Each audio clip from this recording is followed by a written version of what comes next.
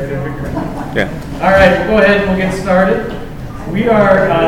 We're still going to finish up the session 28 page. We're starting at number 2. The preachers, the pastors, the missionary team, however you want to say it, they have been at Thessalonica, and they have left. And the next place they're going to go is what we're going to read, Acts 17, verses 10 through 15. Acts 17, verses 10 through 15. So let's start with that. 17, verses 10 through 15. The brethren immediately sent Paul and Silas away at night to Berea. And when they arrived, they went into the Jewish synagogue. Now these Jews were more These Jews were more noble than those in Thessalonica. They received the word with all eagerness, examining the scriptures daily to see if these things were so. Many of them therefore believed, now a few Greek women of high standing as well as men. When the Jews in Thessalonica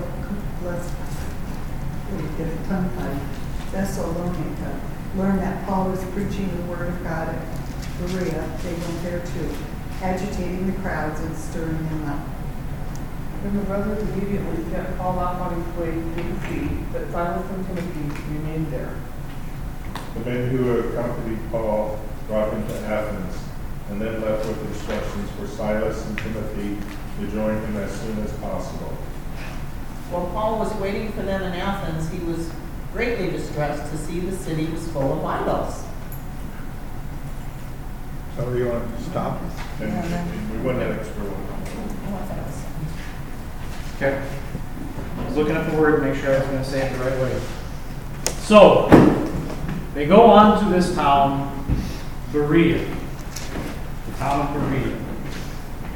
Paul and Silas and Timothy all go to Berea. And you can see on your map there, at the top of the page, you have Macedonia in the top left. You see Thessalonica, that's just underneath the E. And then to the left of Thessalonica, you see Berea. You see Berea.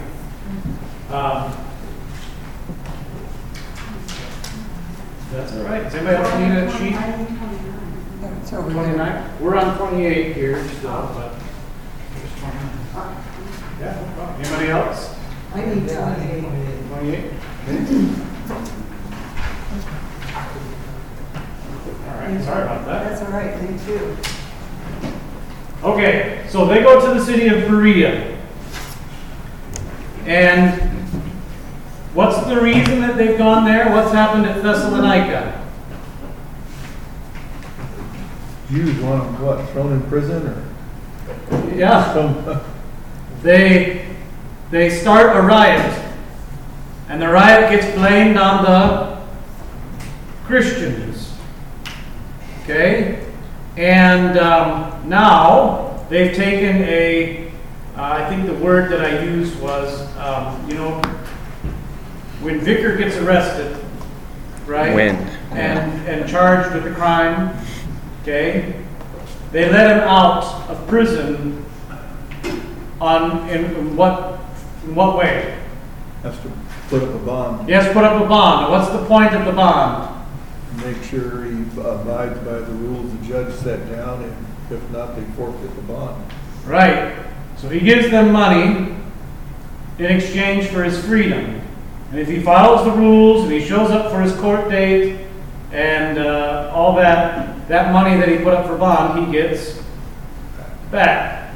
But if he gets arrested again and is doing terrible things, as vicars do, right? As vicars are, then he forfeits that bond. And they've done the same kind of thing with this gentleman, Jason.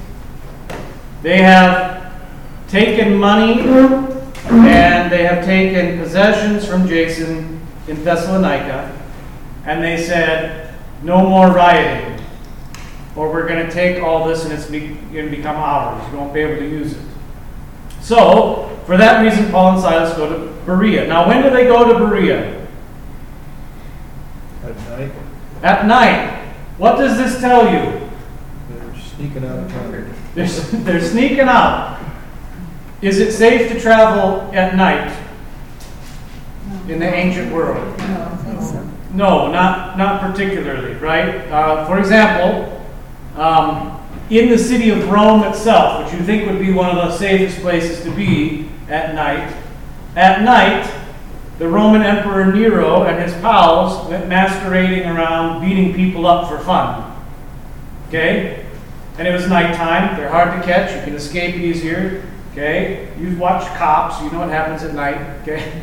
Same sort of thing in the ancient world. So they're traveling at night when it's dangerous to travel for the very purpose of avoiding what? Being arrested. Being arrested again. Okay? Their job is to preach the word. And that's hard to do from jail. So now they're escaping at night. They're taking a little bit more dangerous route. They're traveling at night to the next town to avoid being arrested. When they get to Berea then, okay, what's the first place that they go? Synagogue. This sounds familiar, right? Because all the other places, where do they start preaching? For what purpose? Find people familiar with the scriptures. Find people familiar with the scriptures, show them how Christ fulfills the scriptures, and that kind of builds your base. I hate to use that word, right? That builds the foundation for being able then to preach to other people in the community. Then you have a place maybe you could stay, right? Because if I go and I preach at the synagogue and someone's converted, maybe they'll let me stay in their home. And then I don't have to get a hotel, etc., etc. So they start and they preach in the synagogue. Now we have this weird thing here in verse 11. What's it say in verse 11? These Jews are more noble. These Jews were more noble than the ones in Thessalonica. What does this mean? What does noble mean? Hierarchy. Principle? Principle, yeah, that's what we think. Hierarchy, Royalty. royalty, yeah. I don't think those are the way they mean it. Paul and Luke are not saying these guys were much friendlier, nicer people than those rednecks in Thessalonica, right? Lots of times that's how we think, right? You're a noble or you're a redneck, right? Or what's the words we use? Blue collar and white collar, right? Okay, that's not what he means.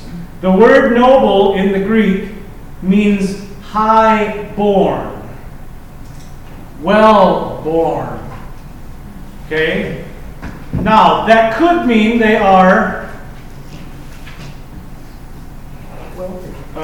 white collar instead of blue collar. I got that the right way, right?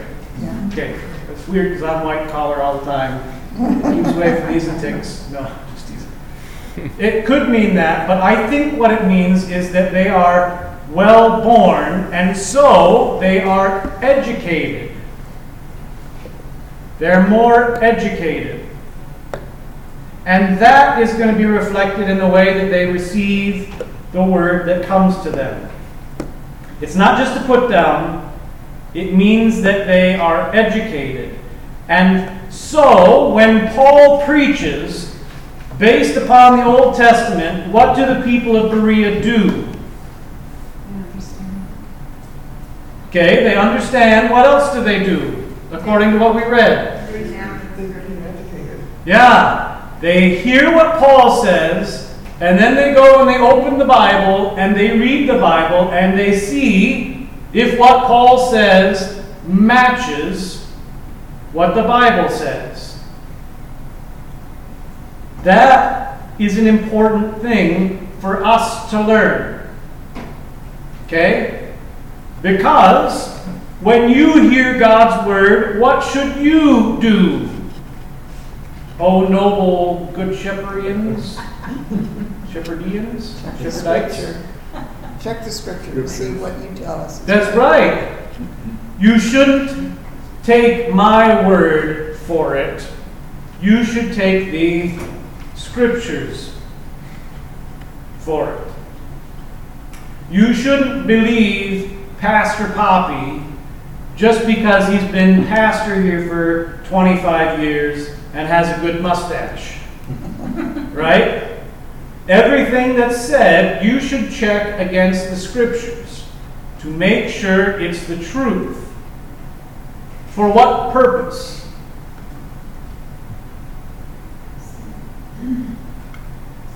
So you know that they're the honest people and they're telling the word of God. Maybe to check for false Yeah. prophets, And false false teachers. prophets. Yeah, to make sure you're not hearing a lie about Jesus. So, for example, if I'm preaching the sermon on Sunday and I say something like this: we need more money in the offering plate because we don't have enough money for the pastor to get fancy gold chains, and my airplane is a used airplane instead of a brand new airplane. And that means that all of you aren't real Christians.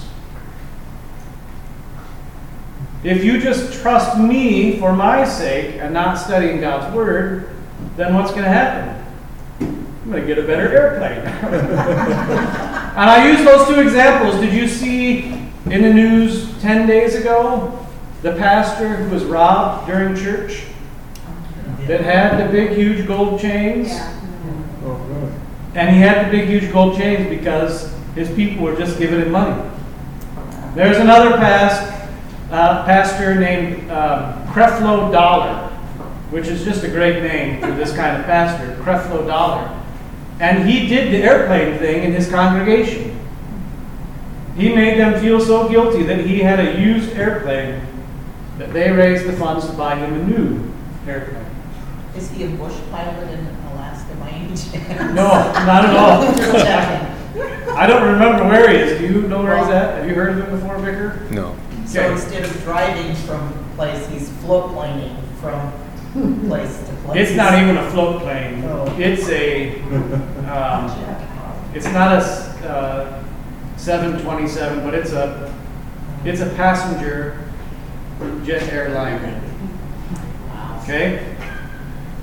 You are to study God's Word to make sure you hear the truth for the sake of your soul. Because where's the Holy Spirit always working? In the Word. In the Word, preached and taught in its truth and purity. And there's nothing more important than you hearing God's Word preached and taught in its truth and purity. Because there's where the Holy Spirit's at work, and there is the certainty of what happens to us at the end of our life here. In the Word of God. The Word, the Word, the Word, as Pastor Poppy says. So, that's how we should use the Scripture. And you'll see in Berea again, okay, when the people were studying the Word, when they've heard the sermon, and when they read the Bible to make sure what they heard is the truth, what's the result? Many of them believed. Yeah. Many of them therefore believed. The therefore is important. What's the therefore referring to from before? They read the Scriptures. By reading the Bible and hearing the Word, they believed. And not just the Jews, but also a few Greek women as well as men. Okay? So, the Word, the Word, the Word, the Word, the Word. That's what makes the church grow. We see that again. Now, we also have seen in all these places Paul's been visiting, when the Word is preached and taught in its truth and purity, what also happens?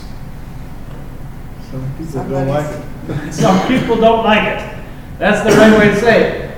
And in this particular instance, who are the people who don't like it? From? Yeah. Verse 13, the Jews from Thessalonica learn that Paul's now preaching in Berea. And so now they come there too. And they agitate and they stir up the crowds. And again, what do they do for Paul and the other brothers? Yeah. Except this time, what do? They leave Silas and Timothy. So Paul gets out of there again, and Silas and Timothy stay. Now, what are Silas and Timothy doing?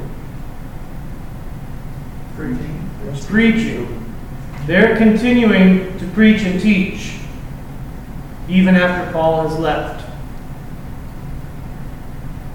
Okay? All right, questions on Berea?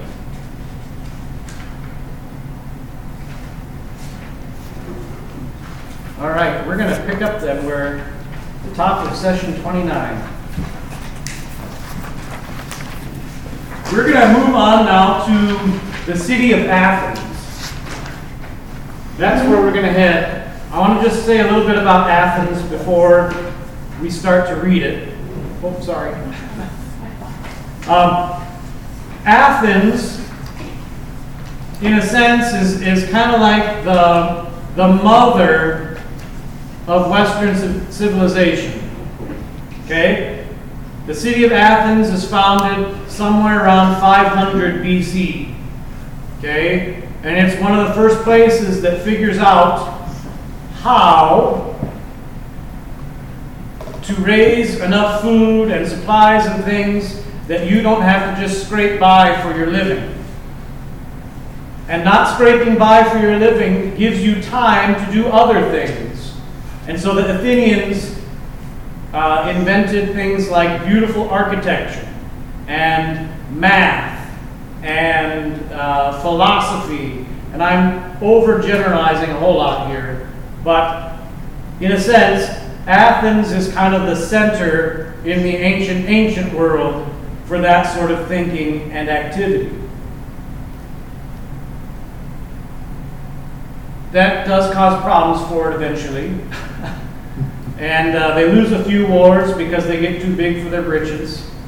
Eventually they are conquered and the city is destroyed in the 80s BC by the Romans. And then the city is refounded. And in a sense, the thought processes, the ideals of Athens conquer the Romans, even as the Romans conquer the city itself. So, Augustus, the first Roman emperor, loves the city of Athens. And he gives them tons of money, and they put that money into building and things like that. It becomes a cosmopolitan place. Later on, this is a few years after Paul's there, the same thing again with Hadrian. The architectural designs of Athens become the way that buildings are built in Rome, with the columns and the triangular pitched roofs, right? And even today, for example, the Supreme Court building, or some of the monuments like the Lincoln Monument and the Jefferson Monument, and the way they have the pillars and things like that, all of that goes back to Athens. Okay? All right, so that's where Paul's headed now. And the truth is, Paul's just headed there to kind of hide out until he can get on a boat and head back to Antioch. That's his plan. Because everywhere he goes and preaches, what happens? He stirs up people. Yeah. There's riots, he stirs up people, and there's problems. And the Christians, in a sense, they're leaving Silas and Timothy behind to keep on preaching, and Paul's going to go take a break for a little while. That's the plan. best laid plans sometimes don't work. Okay, question. Is there a synagogue in Athens, or do we know? I don't know. I don't know off the top of my head. I would have to look. We are going to see things are just a little bit different in the way that he does it. There are Jews that are there, but I'd have to think about that for a second. So we'll answer it. I'll have to look it up. We've got 3 pictures on here. I want to tell you what these places are first. The big one down here, that's the diagram, that is the Agora of Athens. Athens is a Greek city. It doesn't have the forum in the same way that all the Roman cities have forums. Instead, it has an agora, which agora just means store. But it's the same kind of idea as a forum, it's just the Greek version of it. It's in the center of town, has temples around it, has open places, and then if you look at the picture, you can see there's lots of statues. Okay, there's even like the Temple of Ares right here. There's the altar to the 12 gods, right? So the 12 gods of Olympus. There's lots and lots of statues and temples to these pagan gods. And you see in the upper right hand in the front of the Session 29 page, some of those statues still stand or have been re-stood up. Okay, and so you see how big and huge and prominent these Greek statues were. These statues would have been there when Paul was there. Okay? And then on the back, Athens is a unique town in that it is a flat plain with mountains that stick up all around it and in the middle of it. And on the top of some of these mountains, they build defensive positions with more temples and things on it. So the one that you know, that everybody knows, is the Parthenon, right? Parthenon. Okay, and the Acropolis. Okay, right next to that, in between the Agora and the Acropolis, is this rocky plateau that's on the back page, right here, and that's called the Areopagus, or if you were to translate it literally, Mars Hill. The Greek myths said that that hill was where Mars was tied up by the other gods when he killed someone's heir, and it was a punishment. And that became kind of the center of their government. All the old wise leaders of the town would end up on the Areopagus to make decisions, to judge murder trials, and to decide whose olive tree that was. Okay, things like that. So those are the pictures that we have here. I'm showing you those now because we're going to read about things that take place in these areas. And that kind of gives you a background for that. Any questions on the pictures here so far? Okay, let's read Acts 17, verses 14 through 21. And I don't remember where we left off. Okay. Let's start in the back and work our way around. Leonard? Okay. So he reasoned in the synagogue with the Jews and the devout persons, and in the marketplace every day with those who happened to be there. Some of the Epicurean and Stoic philosophers also conversed with him, and some said, "What does this babbler wish to say?" Others said, "He seems to be a preacher of foreign divinities, because he was preaching Jesus and the resurrection." I don't know where we are. We are on verse 19. Okay. And they took him and brought him to the Areopagus, saying, "May we know what this new teaching is that you are preaching or presenting?" For you to bring strange things to our ears. We wish to know, therefore, what these things mean. Now, only Athenians and the foreigners who lived there would spend their time in nothing except telling or hearing something new. All right, we had accidentally read those first verses when we were reading before. So Paul goes to Athens. And what's he going to do in Athens? Preach. No, it's not his plan. Hide. He's hiding out while all the danger blows over, and he's thinking that this is the end of this particular missionary journey. He's going to wait for Silas and Timothy to come there, and then they're going to be done on this missionary journey. But while he's there, I love the way it says it.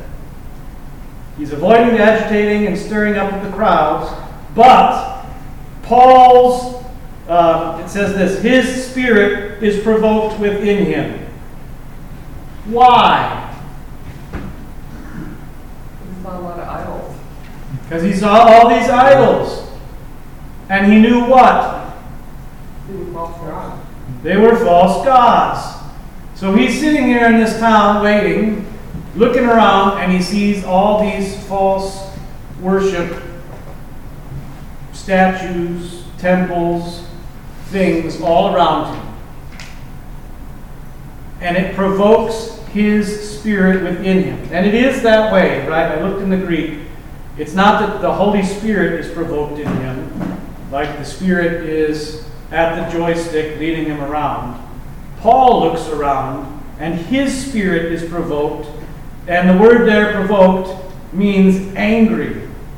Okay? Angry. He's angry because all these people are worshiping these false gods, and that's going to cause what to happen for them? Condemnation By who? by God. By God. Which means Means death. What kind of death? Permanent. Permanent death. Yeah. We call it hell, right? By worshiping all these false gods, these people are going to go to hell. And they're just innocently doing it too, right? Do they know any better? no. No. So Paul works himself up. He's like, I can't believe these people are worshiping this dumb statue. Don't they know it's just a dumb statue?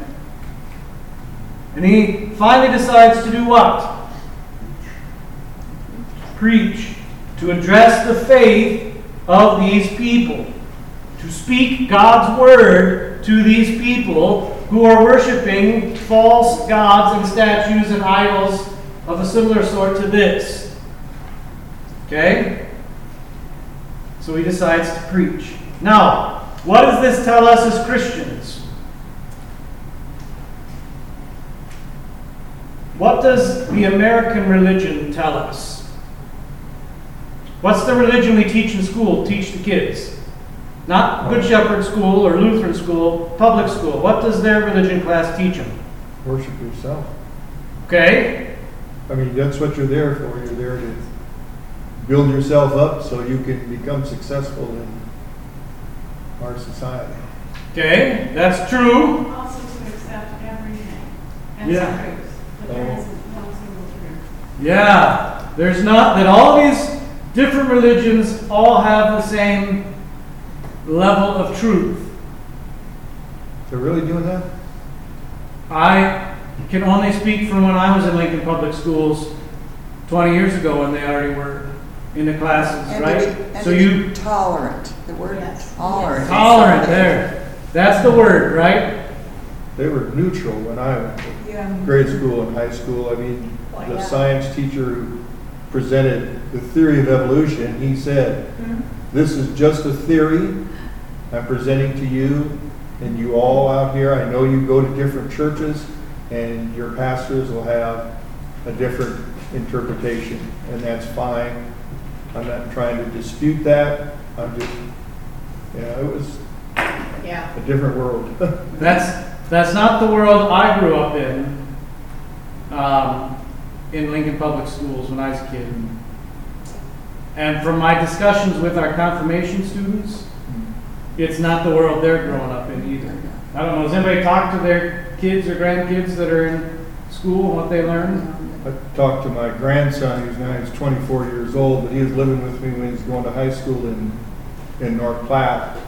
And he told me his science teacher told the whole class that science will eventually disprove everything in the Bible. Oh, wow. Oh, It's the opposite. but it's the opposite, yeah. Yeah. Yeah, so scientism is one religion, and that's a funny statement, Leonard, because what did they just launch at Christmas last year? You guys know? The James Webb Space Telescope. Yeah. The biggest, most powerful space telescope ever. Cost several billion of your tax dollars to build.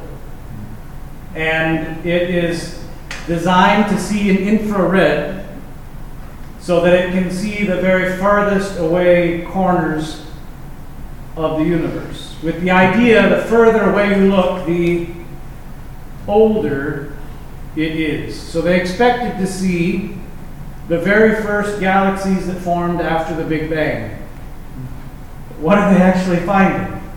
Have you looked at any of the pictures they've had? I've looked at it, but I haven't read any commentary from or interpretation of it. Yeah, that's because they don't know what to... because they're not seeing what they expect to see. The farthest away they're looking and seeing looks the exact same as everywhere else. It doesn't look like it's... aged any? It doesn't look like galaxies forming. It looks the same as here. Which says what? Everything was created at one time. Maybe there wasn't a Big Bang. Okay, now they probably won't ever say that, but that's what you see if you look at the pictures. And there are a few people writing papers in that regard, but they're being kind of quashed.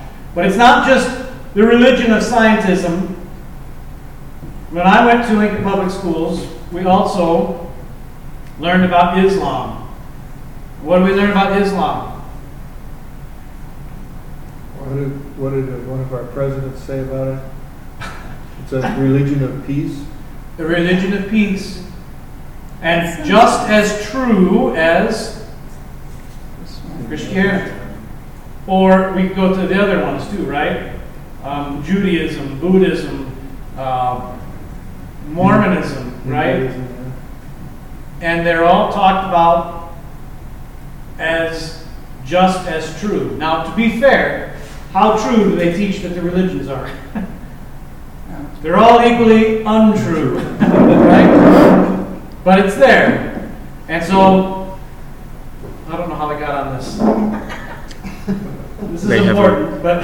They have a pantheon of gods. The Athenians have a pantheon of false gods, and they're all worshiping them. I remember now. How do we act as Christians when we see false worship? We keep our mouths shut. That's what we do, isn't it? We keep our mouths shut. Is that what Paul does? No. He's like sitting in front of these statues. He's sitting in front of the altars of the 12 Olympians, and he does not keep his mouth shut. He speaks the truth. So when we talk to our friends who are of a different religion, whether it be scientism, Islam, Mormonism, Buddhism, whatever it is, right? We all have friends that are not Christian, I think. What do we say? The truth. The truth. Okay? So, You answered my question. I was going to say, I just saw that. He reasoned in the synagogue with the Jews and the devout persons. He goes and he preaches in the synagogue. And then he goes out into the marketplace, the agora, the place that we see right here, with all the statues, with all the altars, with all the false worship. He goes out into that and he reasons with all the people who are there. Whoever was there, he went and talked to them about what? We're going to skip a line or two. Go down to the end of verse 18, after the dash. Jesus and the resurrection. As Christians, go ahead. Did the Jews worship the false idols in Athens because it was so ingrained in culture? Because he's saying he's reasoning with the Jews in the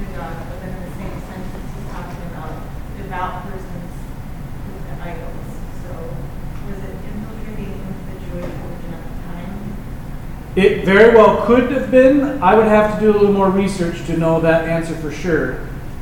The reality is that when you're surrounded by false worship, it's really hard for it not to infiltrate. Especially because Athens is this cosmopolitan place. If you want to be one of the educated elite people, you're going to all think the same way. We have the same problem here, right? I'm just going to be honest about the United States. If you're going to be a cosmopolitan elite person, you all are going to think the same way as all the other cosmopolitan and elite people. Right? That's one of the problems we have as people. Can I say that with 100% certainty? I'd have to do more research. He's preaching about Jesus and the resurrection. When you go and talk to that person who doesn't believe, what is the thing that you talk about? Jesus and the resurrection. Jesus and the resurrection. Because Jesus and the resurrection are actually, historically, pretty hard to argue against. Can you deny that there was a person named Jesus? No, I don't even think atheists will. No, not even atheists will. You know why? Because it's very well documented in historical writings and fact that there was a guy named Jesus. Not just from the Christians either. So, Jesus, historical figure. I'm going through this really fast. We can talk about this for several days. How about the resurrection? Paul's time there were 5,000 witnesses floating around. In Paul's time there were 5,000 witnesses floating around. How about in today's time? Can we talk about the resurrection? We think we did this a while ago, right? In this class? The resurrection also is very well documented historically. All the way back into the 50s AD, which 50s AD would be how long after the resurrection took place? 18 years. 20 years. Okay? I'm going to age myself here. This is my 20th year since I graduated from high school. Can I still tell you about high school accurately? Could I write a book on high school? Can I remember what I learned at junior high and Lincoln Public Schools? Yeah. Okay, can you remember 20 years ago? Okay. You guys are not helping my argument here. That's 9/11. You remember that? Okay, the war in Iraq. Do you remember Y2K? How many of you guys bought a generator? Right? I can remember all sorts of things vividly with pictures and people in my mind from 20 years ago. The resurrection and Jesus, that's what we talk about because they are historically verifiable. That's our conversation point, just like Paul here in the city of Athens. All right. They probably, the other thing that they said is he's speaking of foreign divinities. Yes. We've never heard of that we don't have. So they had him, and correct. He wasn't speaking merely historically and scientifically. He was also speaking religiously. Theologically. Yeah. Yeah. And that's really an interesting thing to point out as well, because the word that is used there for foreign divinities, the word for divinities isn't really divinities. The accusation against him is that he's speaking about foreign demons. Okay? The word daimon, I just said it wrong. Demon in Greek. Okay? Which isn't a big deal for the Athenians because who do they worship? Demons. And so this guy's talking about a new one. That's kind of the accusation that's brought up against him. Okay? So he's reasoning in the synagogue with Jewish and devout people, the same pattern as before. But there's also something new. Now he's also going into the Greek agora, and he is preaching to the Greek people in public about Jesus and the resurrection. Now, what's the methodology that he's going about here in his frustration at their false worship? Yeah, he's talking directly to them. I say this because he's not just... when we went to Higher Things in Illinois, there was a guy standing outside the cafeteria every day with a 10-foot tall sign on a pole that said, "The end is near." Okay? And every time I went by, I just giggled to myself because I thought, you're at the wrong gathering, guy. All these kids know that. I drove my bike through with the kids the other day, Holmes Lake Park. And you know how they have the bike trail goes all the way around, and there's little benches next to there? On one of the benches were these two people with a sign next to them that said, "Ask us about Jesus." And they had a box of watchtowers with them. Okay? Is that what Paul's doing? Just sitting on a bench waiting for people to come to him?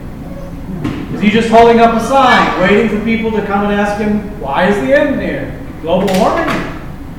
Does he just slap a bumper sticker onto his Mazda that says, I don't know, what are they, fish, right? Does he just have that and drive around and let that be? No, what's he do? He reasons with them. And the word reason here, when we say reason, have you ever tried to reason with your kids? What's that mean? Futile. Frustration? It could be an investigation. It could be futile. You say stuff like, well, why is it? Okay, poor Hannah. Poor Hannah. I'm just going to pick on you a little bit. Is that okay? Okay. This morning, in the kids' bathroom upstairs, the cabinet door wouldn't close. Well, why isn't that door closing? It was closing the other day. Well, Hannah was sitting on it. And so she pulled the bottom hinge out of the cabinet a little bit so it wasn't able to close all the way. It was an easy fix. But you say to Hannah, "Hannah, why did you sit on the cabinet door?" And she says, "I don't know." Are you supposed to sit on the cabinet doors? I don't know. Does it look like a chair? I don't know. Right? That's kind of reasoning that you have with a kid. The word that's used here isn't just that. It's a dispute word. They're having a verbal back and forth conflict about it. Where Paul's preaching his truth and they're saying, oh yeah, well what about this? That doesn't make sense. What about that? They're disputing it. Like a, what do you call those? Where they get the two people up there? A debate? Debate, thank you. Vicar Goodrow would have known, right? Because that's what he did in high school. Like debate. They're having a debate on the content of the faith. Okay? When we have the people we know that aren't Christian, should we just reason with them? Or should we get down into the nitty-gritty? Sometimes it's hard. It is hard, isn't it? Yeah, reasoning involves searching out premises you might hold in common for your arguments. Mm-hmm. And if you find that you have some common ground, then you can reason from that. So he was reasoning about Jesus and the resurrection, and he was talking about all these idols that he saw and trying to enter into some kind of commonality so that they could understand Right. what the news was. But is he avoiding the difficulty of being on different pages? Is he just passively going about? That's the point I want to drive home. We need to actively talk about our Christian faith. Maybe that's a better way to say what I'm trying to say. Is that? Yeah, well, I agree, yeah. Okay. So, they're having this debate. He's saying all these things. He's a little angry. I'm sure you've never seen a pastor angry before. Just sit on my cabinet door. Okay. So, we're going to run in then to these two different groups who come up to him, Epicurean and Stoic philosophers, to talk with him about these things. Now, who knows a little bit about Epicurean and Stoics? I'm sure you do a little bit, right? Anybody else? Maybe a little bit, yeah. Better? Okay. That's what I kind of thought. So we're going to do a little bit of a talk about them because this is a big thing in the ancient world, in the ancient pagan world. Okay? So Epicureans, first off. Epicureans are extremely materialistic people. Okay? Stuff, it's real, things are important. They're the first ones who invented the idea of atoms, which we found out much later was true. They didn't have quite the right picture of it. They said everything is made of really small things. Okay? They're very materialistic, and what we have is what we have. And so, since we have this stuff, we should enjoy it. Right? Okay, so have you ever gotten like a good bottle of wine? And, like I've been gifted a bottle of wine that was beyond what I could actually afford. What do you do with a really expensive bottle of wine that you're gifted? Save. Yeah, you set it on the counter and you look at it. Someday we'll open that bottle of wine when it's a good day. An Epicurean would say, no. You have this thing, you should enjoy it. They'd open the bottle right away and drink it and be glad that they drank it. Okay? As a result of their materialism and their desire to enjoy the things of this world, they also reject divine intervention. They wouldn't deny necessarily that there's gods or a God, but they would say those gods never ever get involved here. Instead, you have what you have and you should enjoy it. You don't need to give it to the gods because they don't care. You don't need to worry about the gods because they don't care. You have what you have, enjoy it. So already, what would they think about God the Father and God the Son? They would that doesn't make any sense. The goal of their life is to seek out pleasurable and good things and to avoid suffering and fear. Especially fear. They do not like fear. Okay? Sure, everybody has bad things that happen, but you should seek out the good things and enjoy the good things. Okay? Epicureanism. And it's kind of on, if you were to make a sliding scale, today we have people that are kind of like Epicureans, but they're way off even further down the scale. More hedonism. Hedonism says, do whatever you want and have fun, right? Okay? So that's where, like, Mardi Gras came from, hedonism. Or whatever they put on MTV today, right? Spring Break, there. Do they still do Spring Break on MTV, Vicar? I would not know. Okay. So how would they define good? I mean, there was no moralistic good as far as they were concerned, right? That's my... They would not have necessarily a moralistic good as their definition, but instead whatever is pleasurable is good. Whatever makes me happy. Whatever makes you happy at the moment. So And it doesn't have to necessarily always be the same thing, right?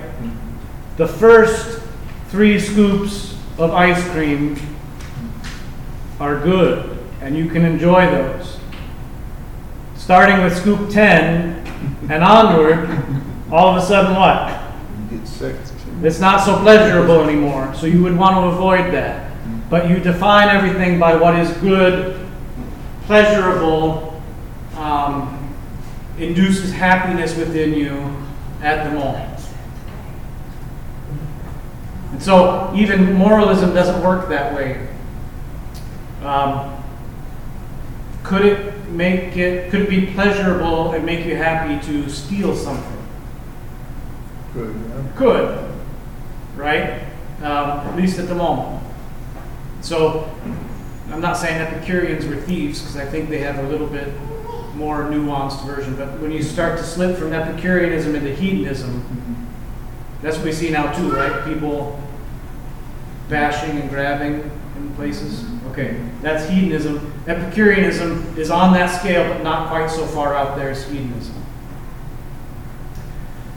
The Epicureans would avoid things like politics. Why? Are politics fun?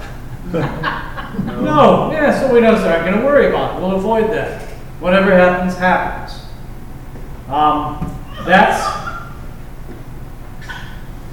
That's Epicureanism. They kind of summarize themselves, one of the later Epicureans, with these 4 things. Don't fear God. Why? Because it doesn't exist. He's not going to take care, he's not going to intervene. Don't worry about death. Why not? Won't know You can do about it. There's nothing you can do about it, and that would just make you depressed. What is good is easy to get, and what is terrible is easy to endure. Okay? Epicureanism, that's it's this emotional way of thinking what's good at the moment. And do we still have Epicureans today? Yes, Okay. Yeah. it's pretty prevalent. Yeah, I'd say it's pretty prevalent. But I do think it does, we're more hedonistic today, right? No, that's about right. So, there you go. How about Stoicism? I probably am more stoic in the way that I think about things, if we're going to label ourselves. Okay? Although, I'm not a Stoic, I'm a Christian. But the way you think. Stoics are logical. Things are reasonable, and therefore there is a reasonable way to act and to live. Okay? If things are reasonable and logical, then I shouldn't steal because I could get the same thing. How? By working for it. By working for it, and by stealing, I'm going to actually harm that other person. And you could logic, reason all this stuff out, okay? The goal of life in Stoicism is to live virtuously and orderly. And sometimes that means you suffer. Okay? Right? So, every year, Pastor Poppy and I work virtuously when we get a new vicar. But that does mean that we will probably suffer putting up with the new vicar. No, just you gotta pick on him, right? When you do the right thing, is the right thing always easy? That's what we're really meaning. Sometimes the right thing is the hardest thing. But we would do it because it is the right thing, the virtuous thing. They would say politics is necessary, but should be done to apply order to the world. They would say that virtue, doing the right thing, is necessary for happiness. And they would say that virtue is bending your will to match what nature does. So, for example, one of the famous Epicurean philosophers that we have writings from is actually the Emperor Marcus Aurelius. And he has a book that he wrote, Meditations. Every day of his life, he read this book that he wrote. And it says stuff like this. Sometimes you run into stupid people. You just have to deal with it. Sometimes something will break. That's okay. Get a new one. I'm really way oversimplifying here, but that's Stoicism. Whatever's going to happen naturally is okay, and I will adjust logically to match that. Does that make sense? I'm not a professional philosopher. Vicar, am I making sense? You said that Aurelius was an Epicurean, but he's a Stoic. He's a Stoic. I said the wrong word then. Okay. I was getting confused. Oh, I'm sorry. It's philosophy. It is confusing. Yeah. Marcus Aurelius is a Stoic, so I apologize. We'll edit that out. And when he was emperor, one of the most, he led one of the fiercest persecutions of Christians ever. Yeah. So he definitely rejected Christianity, Definitely. even though Christians can think somewhat in that same moment. Yeah.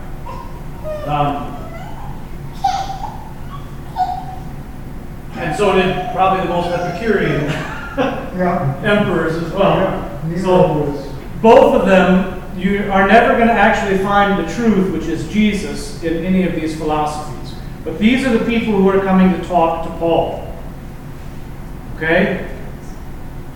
They call him, the word all the way at letter F here, on the back page. They call him a spermologos. A spermologos. Okay? Sperma in Greek means seed. Okay? And so what they mean by this word spermologos is literally he's throwing words out like people throw seeds for birds to eat. Okay? he would say word salad. Huh? What's that? He would say word salad. Yes, word salad. Diarrhea of the mouth. That's essentially, maybe that would be a way we could translate it in English. He's a babbler. He's just talking all these things, including foreign divinities, and the word there, again, like I said, is foreign demons. These are the accusations against Paul. But we know what he was preaching. What was he preaching? Jesus and the resurrection. Okay? So, was Jesus or Paul being Lutheran? Yeah. Yes. Is Lutheran teaching spermologos? No. Vomit of the mouth, diarrhea of the mouth? No. It's the truth. And that's what we have to preach. So he's doing this in the Agora. They say, we want to hear more. And they take him up the hill to the place that's on the picture right there, the Areopagus. And you could go and visit there today. If you wanted to. I haven't done it yet. It's on my to-do list someday when I'm rich and famous. So, there you go. Did you go there, Dale? I was quarantined there. Oh. We only saw the Hyatt, Oh, or the Marriott. okay. Could you see it out the window at least, or did you get the window that looked I around actually direction? went up to the top and looked, and I saw stuff, but I didn't see that. Okay. I saw something interesting. It looked like some sort of a football field. I think Parthenon was near where we were. We didn't see it. Okay. When we got over quarantine, we wanted to get out of there. We And the airport's a long ways, and it's a brand new airport. Okay. Brand new from the Olympics, right? Is that? Probably was. Yeah. You can go and visit there. You can quarantine there in the Hyatt. Nice quarantine digs. No, because the TV, if you're going to watch TV, is in German or Greek or anything but, and they did have CNN. That's it. English was, Okay. So we caught up on all the church stuff. we got the internet, so yeah. Yeah. God bless you. That's the right way to do it. Okay.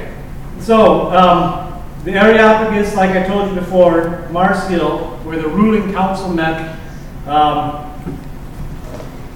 It's the place where if you had a dispute about olive trees or a murder trial, that you would go and have the debate with all the smart people from town. It's also the place where you debated religious questions. And when I say religious questions, what do I mean? We're going to talk about in terms of Christianity, they're going to ask Paul questions. But we're talking about Epicurean philosophy, Stoic philosophy, and pagan pantheon questions. Like, why did lightning strike your roof last week? Well, you must have done this against Jupiter. And so here's how you fix it. Those sorts of questions. All of this taking place on the Greek Areopagus in Athens. And it's there that Paul is going to preach a sermon. It's been a little while since we've had a sermon in the book of Acts, but they are still there. And we're going to have to read that next time to start with because we're out of time.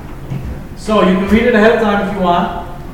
It's an interesting one because Paul's going to quote scripture, but he's also going to quote pagan philosophers. Okay? And it seems a little weird, except sometimes even today we do that, right? Pastor Poppy all the time quotes 50s music. What was that? Right? 50s music. Pastor Poppy's always quoting 50s music. Yep. Trying to think of a good example. When it gets to be Halloween, he's always quoting that Monster Mash song. Or we could go on for a long time. Or Pastor Poppy. We won't pick on him anymore. All right, so we'll pick up with that sermon next time. Let's close with the Lord's Prayer, and we'll get ready for that next week. Let's pray. Our Father, who art in heaven, hallowed be thy name. Thy kingdom come, thy will be done, on earth as it is in heaven. Give us this day our daily bread, and forgive us our trespasses, as we forgive those who trespass against us. And lead us not into temptation, but deliver us from evil. For thine is the kingdom, and the power,